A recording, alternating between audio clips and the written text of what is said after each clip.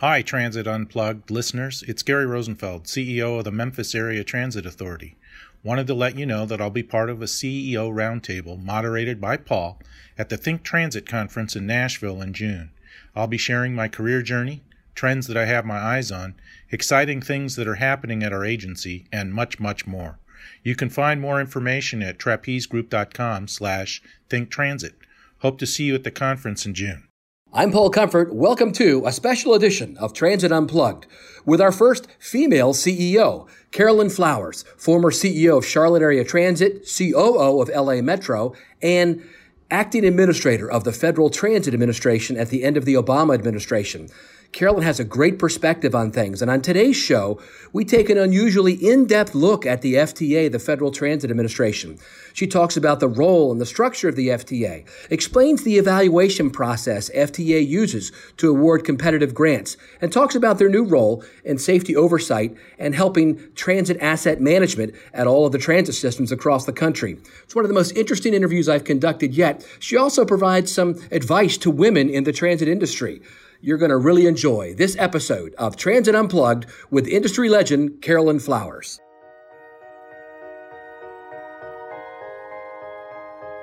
What does it mean to be a successful public transit agency? What are you doing to lead the way? It's time to learn from the top transit professionals in North America. This is Transit Unplugged with your host, Paul Comfort. I'm Paul Comfort, your host of Transit Unplugged, and today we're excited to have with us Carolyn Flowers, the former administrator of the Federal Transit Administration, has a long and varied career in the transit industry. We're going to talk today about some of her experiences along the way as a CEO of a transit system, working in the trenches of transit, so to speak, making things happen in LA, and what she's doing now some. So Carolyn, welcome. Thank you, Paul. Yeah, great to have you on the program. So, Carolyn, we like to get started sometimes with our guests. Most of the folks we interview are CEOs or former CEOs, and talk about your career. How did you get into transit? People want to know, what's the career path to get to be a CEO? And it's funny, everybody has a different one. I was talking to a guy earlier today who started out at an MPO. And then other people, like Nat, when I interviewed Nat the other day, he started out, in the subways of New York City. How did you start your career? I started out my career trying to sell a document imaging system into Los Angeles. It wasn't the MTA at that time. Okay. A merger was going on between the planning and the operations side. And so I was trying to sell a document imaging system, and the company that I was working for went bankrupt. And I came back and said, I'm sorry, I can't sell you this system. I need to sell myself. I want a job. Wow, that's great. And so what did they hire you to do? I actually started out in the civil rights group, doing outreach to businesses so that they could actually have an opportunity to contract with the MTA, LA Metro at that time. Yeah. Mm-hmm. That's great. Yeah, we just had Phil Washington on recently on the program. He talked about his career there and what he's doing now. Boy, LA Metro has really become phenomenal, man. Wow. Yeah. So then what'd you do from there? So I was at LA Metro for about 16 years. I have an MBA in finance and marketing, and so I had a background in budgeting. And so I eventually ended up as the Deputy Executive Officer of Finance, and for a number of years was responsible for the budget at LA Metro. Wow. But during my career, I did do a year supporting bus operations, and so I became like an advocate inside of the budget department for operations. So, boy, I bet you they love that because operations always wants more money. So, right. Yeah. And they want someone who understands why they need the money. That's right. But I also, moved out of budget and became the CAO, and I was working at, with HR and real estate and IT. But I went over, at the time it was Roger Snowball and John Cato. Oh, John, my buddy, Yeah, so John was a deputy. I went over and said, I'd like to work for you. and I ended up becoming the executive officer of operations administration, and having responsibility for the budget, service planning, security. Eventually took on the safety area. And so I was in that position supporting operations, which eventually led me to get a promotion. After John Cato left, Roger Snowball promoted me to Chief Operations Officer. And so I had the responsibility for bus operations. Wow. COO of LA Metro. And how big was it at the time? There were 2,600 buses. Wow. Amazing. That is something. So how long did you stay there, and then what did you do from there? I stayed in that position about 2.5 years, and then I left and went to Charlotte to become the CEO of Charlotte Area Transit System. Yeah, my buddy John Lewis is there now, who came from the MTA in Baltimore, where I'm from. So tell me about that. What were some of the big things you did there in Charlotte? And well, when I first got there, Charlotte faced probably a budget crisis. It was right after the stock market downturn. Oh, right. And the plan that they had was predicated on double-digit growth from the sales taxes that they were getting. So there was a 2030 plan to build out 5 new transit lines. And the first segment had opened, and we were facing a crisis of how to fund the next segment. And so had to come in, get the budget basically in line, and then go back to the public and say, we don't have significant funds or sufficient funds to actually deliver the next 4 lines. Oh, wow. Yeah. And so, we were able to go back to the FTA, do a modification on the line that we had in that process, and be able to, cut the last 2 miles off of it so that we could afford it. And it's the Blue Line extension that will be opening on March 16th. Oh, look at that. Yeah. And then also... Are they going to have you back for the yeah, ribbon cutting? Go back. Oh, that's good. Yeah. And then also the city actually stepped in for funding to support the streetcar project. And so now the second extension of the streetcar is being built. So at Charlotte, you had a board of directors that you worked with there and all that, or? No. Charlotte was a very interesting governance structure because the department, the Charlotte Area Transit System was considered a department of the city of Charlotte. However, because of the sales tax initiative, there was a Metropolitan Transit Commission that was comprised of the mayors of all the towns in the county area? in the county. And so they were the governance body for policy. So they made all the decisions about fare. We took our budget to them initially, but it was kind of like an appropriator versus an authorizer. So they were more like the authorizer. And the city of Charlotte had to get the budget approved to actually spend the dollars, and all of our procurements had to be approved by the city of Charlotte. And I had a dual reporting relationship between this Metropolitan Transit Council and the city of Charlotte. The classic 2 bosses scenario. Yeah. Sometimes, though, if you can play that right, you can kind of help move things along better in that role. Yeah, I was very, I think, lucky when I first got there that Anthony Fox was the mayor of Charlotte. Right. and he had a great interest in transit and, gave us a lot of support. That's wonderful. And so you were there for how long in Charlotte? 5 years. 5 years. That's a long time. And then what'd you do from there? That's when I went to Washington, D.C. to work for the Federal Transit Administration. What was that first job you had there at the FTA? I was the special assistant to the administrator. And so you went with Anthony when he went to Washington? No. Oh, okay. He was there probably 1.5 years before I went to Washington. Gotcha. All right. And so what kind of stuff did you do in that job? So I was supporting Teresa McMillan, who was the acting administrator at that time. I remember her. Yeah, she was great. Yeah, so I ended up having had the operations background, Therese used me a lot to go to properties that had some issues or some challenges. I visited Detroit, Puerto Rico. Oh, wow. Yeah, yeah. So, And tried to help them kind of get turned around? yeah. Oh, that's great. Yeah, the Atlanta streetcar. Okay. Yeah. But then you ended up becoming the acting administrator. Right. So was that when she left, or? Yes, after she left, I became the acting administrator. And our big challenge at that time was the safety oversight of Washington Metro. Oh, right. Yeah. Yeah. What a job. Paul's still working with that one. I've actually interviewed him in a week or two. Yeah. Great guy. I admire him. Yeah, I'm telling you. Got probably one of the toughest jobs in Washington, D.C., you know. Probably in the nation. Yeah, that's right.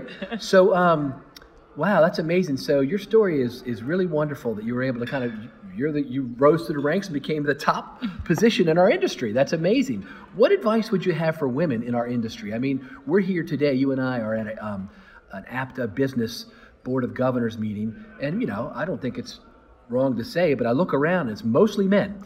And so tell us about what kind of advice would you give to women who want to move up in our transit industry?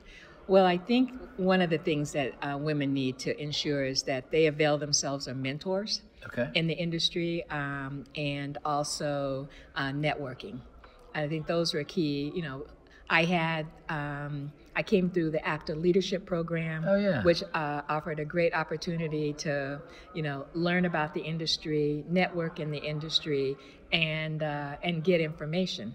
And also, I came through the Executive Development Program, and learned a lot from, like Barbara Gannon and Bob Prince, and I think I learned some key things there in terms of relationships, having contacts in the industry, and having mentors. And so, I had an opportunity to have several mentors, that helped me be guided through my career here in the industry. And I think that was something that was significant. And also being involved in Women's Transportation Seminar, WTS. Okay, yes, that's a good one, yeah. So those, just being, out there in the industry, having other women, but also having men, to help you and guide you and to advise you. Well, I mean, you're a good example of the fact that when you apply yourself and you make the right connections, you can make it to the very top. My friend Jane Williams is kind of in a similar role that you were in now. She's the acting administrator there as well. She worked with me at MDOT. So you were there till the end of the Obama administration? Yes. Is that right? And then what'd you do after that? Okay, I took a nice vacation, 2 months off. There you go. That's nice. You need that every now and then in your career, yeah. I spent time with my mother. Okay. And then I started to work for AECOM last March. And what do you do with them? This is the market sector leader for the Americas, transit market sector leader for the Americas. And so responsible for business development, client relationships, and major pursuits and sales for our transit line of the business. So here at the APTA business side of the house, where I'm new too to this side of the house, there's a lot of engineering companies. And I think that folks who aren't involved in that side of the industry, if you're not involved in the construction, the capital development side, you may not even be aware of what these big engineering companies do. Talk from a broad perspective, what role these private sector companies play in the development of our transit systems and our transit industry? Well, the company that I work for, AECOM, does design, planning, construction, and in cases now they also do integrated delivery. So they also offer the capital financing side, as well as AECOM is the operator and maintainer of the Hudson-Bergen line. So if they're doing everything. Yeah. So if you're looking at the whole DBFOM concept. Right. Design, build, operate, finance, and maintain. Maintain, yes. Right. Okay, yeah. And maintain. I'm working for a company that actually has that ability. It's a global company with about 95,000 employees around the world. And in that market sector, there are companies like Jacobs and Parsons and. Don't mention those names. Okay, yeah. Well, it's just looking at the whole big industry. I know, yeah. So these big. I just wanted to point out that these big companies are really partners with our transit agencies to help really develop brand new capital projects. I know that in Baltimore and in Maryland, where I came from, we were building what's called the Purple Line, which is a big light rail project, and we went through a big procurement process to put together a concessionaire, which had dozens of companies involved in it. And AECOM was involved in that one. Yeah. Yes. So these companies are critical. Private sector involvement, it really is critical for big capital improvements. Most transit agencies don't have the staff or the expertise to do that themselves. And to be honest with you, there's a big role for women in that side of the business as well, I think. I know that a lot of the engineering type staff that we had at the MTA and with our consultants were, this is a great opportunity for them in the industry. So that's wonderful. Talk to us about the role of the FTA. We haven't really talked about that on my show yet. What does the FTA do besides just give out money? Well, that is probably the largest program that FTA has been known for, the Capital Investment Grant Program, where they provide the federal match for construction projects, and it's been up to 50%. But FTA also gives out discretionary grants, and they give out formula grants. So formula grants, basically every transit agency is getting some formula funds, and it's for rural as well as urban. So that's like the 5307 funds, yes. which go to big urban areas, and 5311. Yes. Yeah.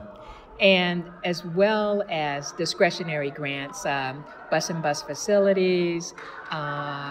FTA is a reviewer in the Tiger grant process, in the Infra grant process, and was involved also when Secretary Fox was doing smart cities and doing the reviews there. But then there's other, transit-oriented development grants that FTA is involved in, and research grants.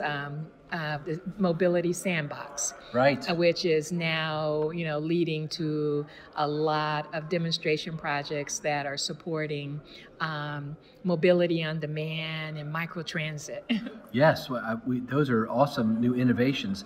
So, in that, when you apply for those competitive, go ahead. You have something else you're going to say? And the other really important area is safety oversight. Right. We'll talk about that in just a minute. That's a big role. Okay. So, but in these competitive grants like Tiger grants, so we got one in Baltimore when I was there called North Avenue Rising, and it was focused on. It was actually the Obama administration that gave it to us. It was focused on the area where the uprisings were in Baltimore, and making transit improvements there. But I know that most people that get them seem like they have to hire like these insider groups, consultants or lawyers who can kind of work it. Do you need that if you're a transit agency, or can you just win based on the substance of your proposal? You can win on the substance of your proposal. Okay. And I think there's a lot of key factors. You need support, of course. Congressional support always helps. Yes, so if you had your congressman or your senator behind it. Right. Getting letters of support, that helps. But you have to have a project that is of significance in terms of addressing, I guess, whatever the current priorities of that administration is. This past administration focused on ladders of opportunity. Okay. And so your grant definitely addressed the issues around ladders of opportunity, for connectivity improvements, for mobility improvements, and especially, focusing on the urban core areas. Now, in the selection process for those grants, is that something that's done by the administrator of FTA along with like a group that studies it, or is that higher up? Does it have to go up to the secretary's office, those kind of things?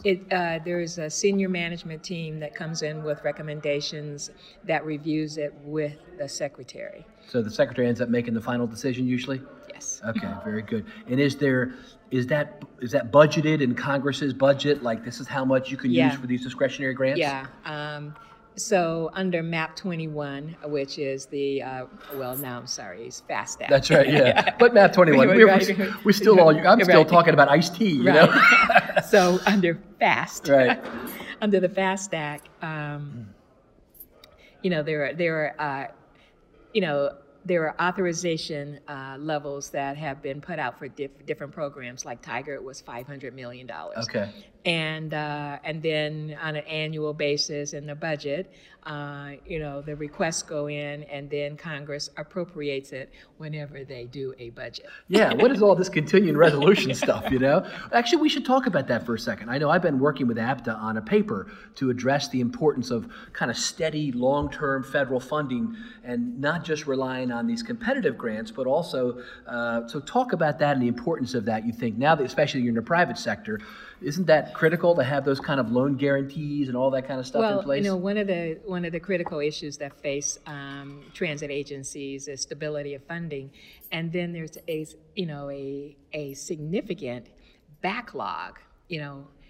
And you see agencies like WMATA that are facing the lack of dependable and reliable funding stream, and then we look at. Overall, there's about a $90 billion backlog in state of good repair in this country, and it continues to grow because most transit agencies don't have sufficient funding anymore to do their state of good repair and operate on a daily basis. So they really are just being pulled like taffy to try to deliver their services. Right. So these competitive grants, like you mentioned, they are focusing like on some new, brand new, cool service that you're going to do. We know a lot of politicians like to go to the ribbon cuttings, and I know some of it goes for infrastructure too. But these long-term formula grants that are capital funded, they're the ones really that a lot of agencies use to fund their state of good repair. Is that right? Right. Yeah. And it's as we were talking about Paul Wiedefeld, and it's not the sexy new service, but I'm telling you what, you'll make the headlines if you don't have the state of good repair, right? Exactly, right. Now, was the MAP 21 requirements that require everyone to go out and kind of do this analysis of all their assets, was that done while you were in there? Yeah, the transit asset management. Yeah, talk about that a little. That's very big in the country. Right now, there is a requirement from FTA that the transit agencies do these transit asset management plans, and there's a timeline that it has to be done by. And don't ask me now what it is. Yeah, right. Well, it's different, I think, for different size agencies. Right, right, yeah. And so that is addressing the whole issue behind state of good repair, because you have to understand, the state of your assets, what is the life cycle, and what is your replacement cycle, and how are you going to prioritize those? So, doing this whole inventory assessment and evaluation is supposed to lead you to coming up with the priorities for your capital program, and and being able to have basically the documentation for your decisions behind your capital program. Right. When I was at Baltimore, the staff came to me and kind of briefed me on this. I normally don't like mandates from Washington, but I got to tell you, I was happy for this. It kind of forced us to evaluate. It's a physical evaluation where you actually go out and physically evaluate, your track, your buildings, your buses, your rail cars. It's a wonderful thing. And then does FTA use your grading to kind of score and decide, if they're going to get you capital grants for making those improvements?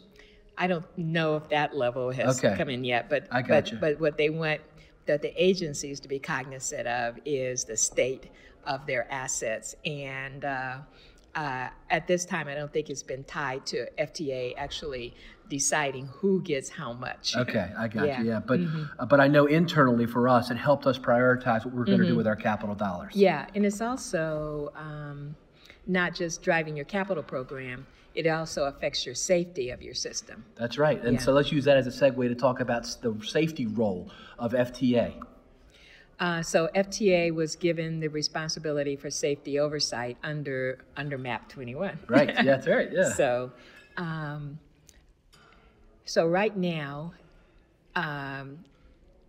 states are going through a process where they're getting certified for their safety oversight programs. So the state safety oversight agencies over rail, have to be, their plans have to be in place, I think, by next year, by 2019.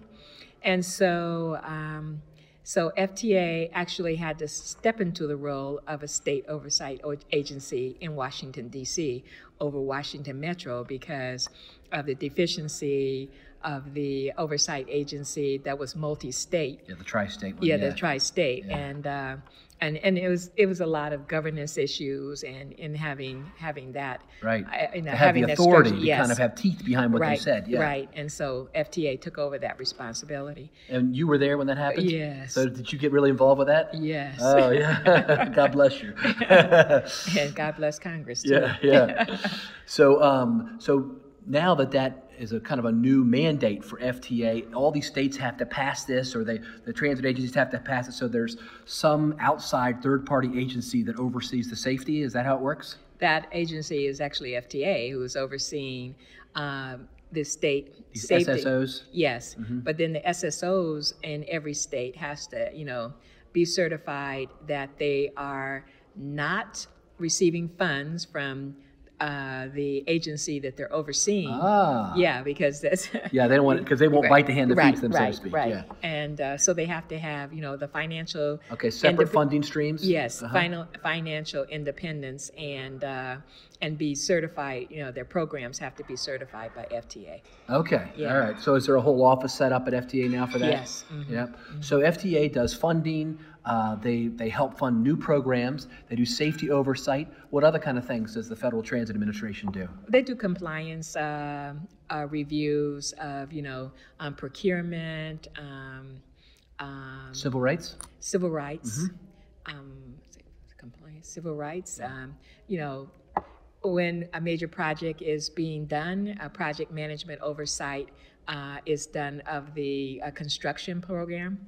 And so those are, I think, the main responsibilities. When I was in Baltimore, we had quarterly meetings with our FTA staff who come from Philadelphia, and we had a regional administrator. So maybe you could describe for folks, again, I think this is kind of uncharted territory. A lot of people don't understand this unless they're at the C-suite level, that FTA is broken up into regions and their regional administrators. Talk about that structure. Yeah. FTA isn't really that large of an agency, but there are 10 regional offices around the country. And the regional administrators are the ones who basically have, the direct interface and contact with the transit agencies. And they're assigned a number of states that they're responsible for. And so there are 10 regions in the country. And so those regional administrators report up to headquarters in Washington, D.C.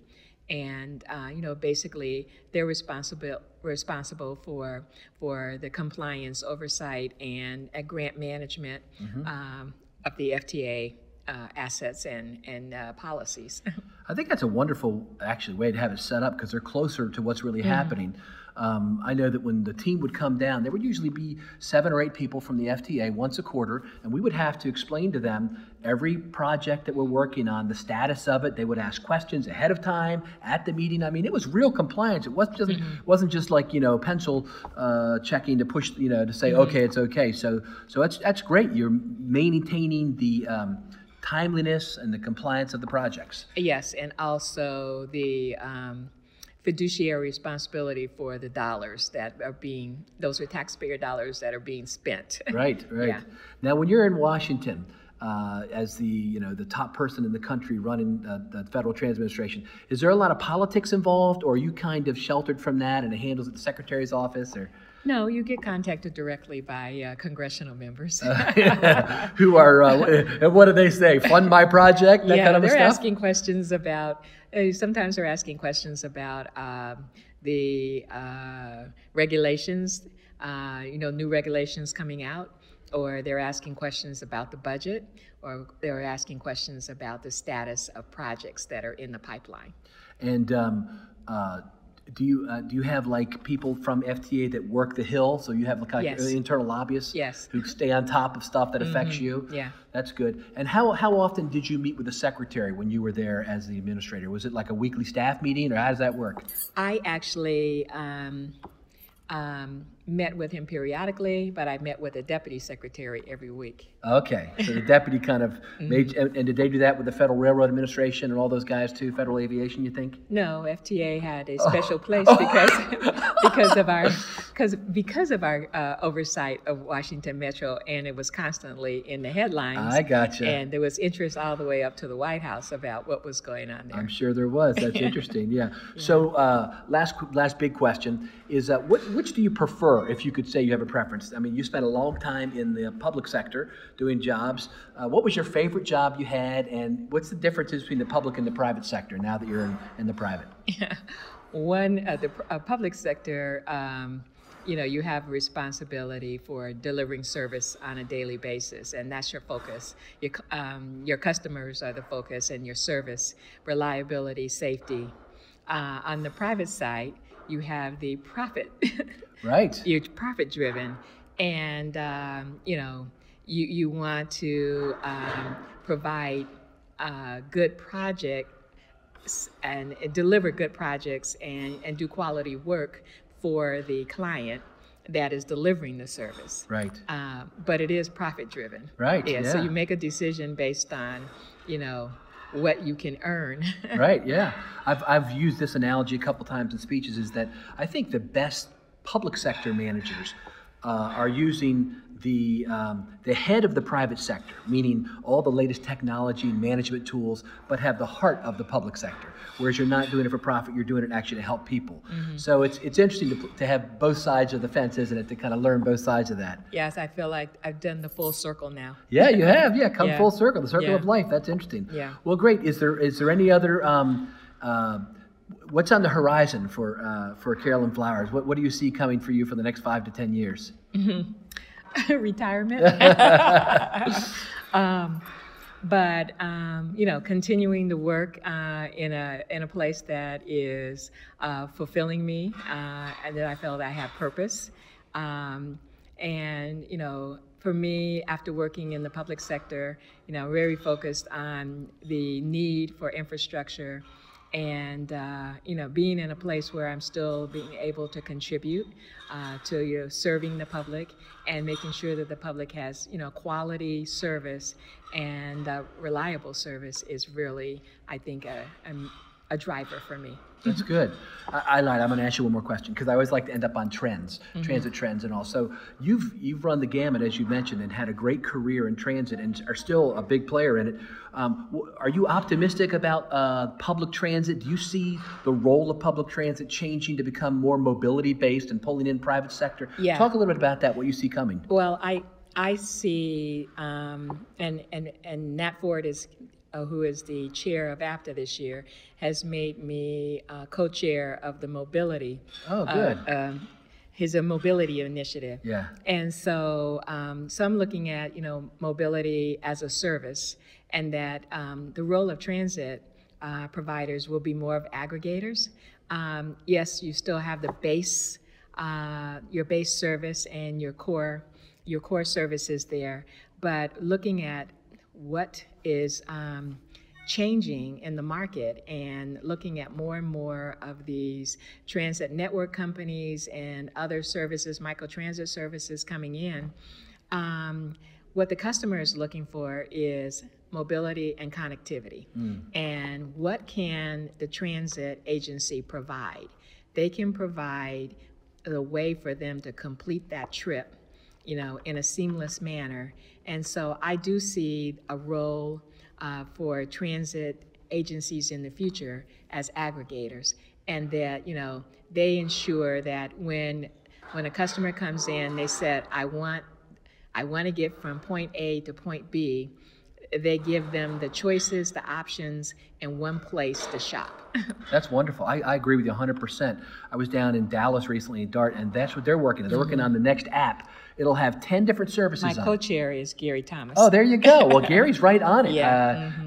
I think it was kind of this Helsinki, Finland approach where they had this app. Yeah. What I'm encouraging transit agencies to do is see if they can negotiate, and not just people have to pay a la carte for each service, but even having a monthly subscription where you could have a certain level of zip car, a certain level of Lyft, number of trips. Do you see that coming for America, something like that? I think it's a while off, but the whole concept of an aggregator would allow you to do that. Right. Yeah. That's good. Very good.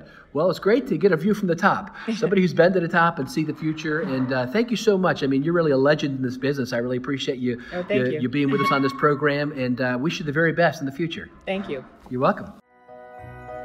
You've been listening to Transit Unplugged, powered by Trapeze Group. To stay up to date, subscribe on iTunes or Google Play, or join the conversation at transitunplugged.com. Thanks for listening.